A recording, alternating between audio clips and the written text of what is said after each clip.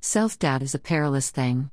It seeps in, without us even being aware, causing confusion and mayhem.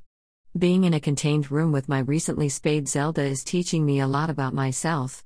It's the old mirror mirror story I often tell. A little backstory. Zelda is a rescued dog who has some things she is working through. Not wanting me out of her eyesight is one of them. I remember a time when I was a little girl and it was time to go out in the world. Maybe it was nursery school or dance lessons.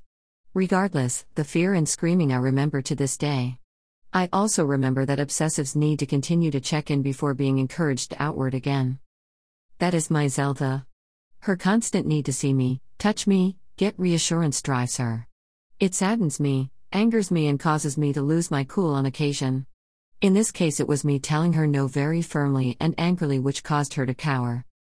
Anytime I react in a way that I wished I had done differently, in all areas of my life, there is a wonderful healing technique that helps shift your perceptions so guilt and shame can be released.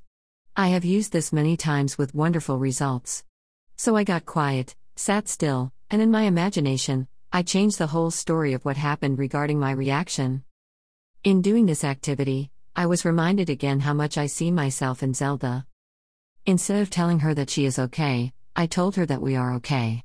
And as I said these words to her, while loving on her and petting her, this prompted a great release and cry from me. In addition to receiving support from 2 of my close friends, that was 2 days ago, and it's been our mantra ever since. This morning I could see her excitement and her desire to get out. I thought about what other people do with their dog, and I so wanted her to get out, somehow. This prompted a lot of doubt and questioning from myself and what I was doing. I wondered if I should take her around with me in the sling. As I brought it out and saw her shake with anxiety, and she felt my indecisiveness, I stopped and remembered. I need to trust in myself and project that outward. Sure, animals pick up our vibes, but there are reasons why she and I are in containment together. I've come to know Zelda. My goal is for her to heal completely from surgery with minimal stress. In addition, I want her to feel safe, loved, and secure. So we are riding this out together.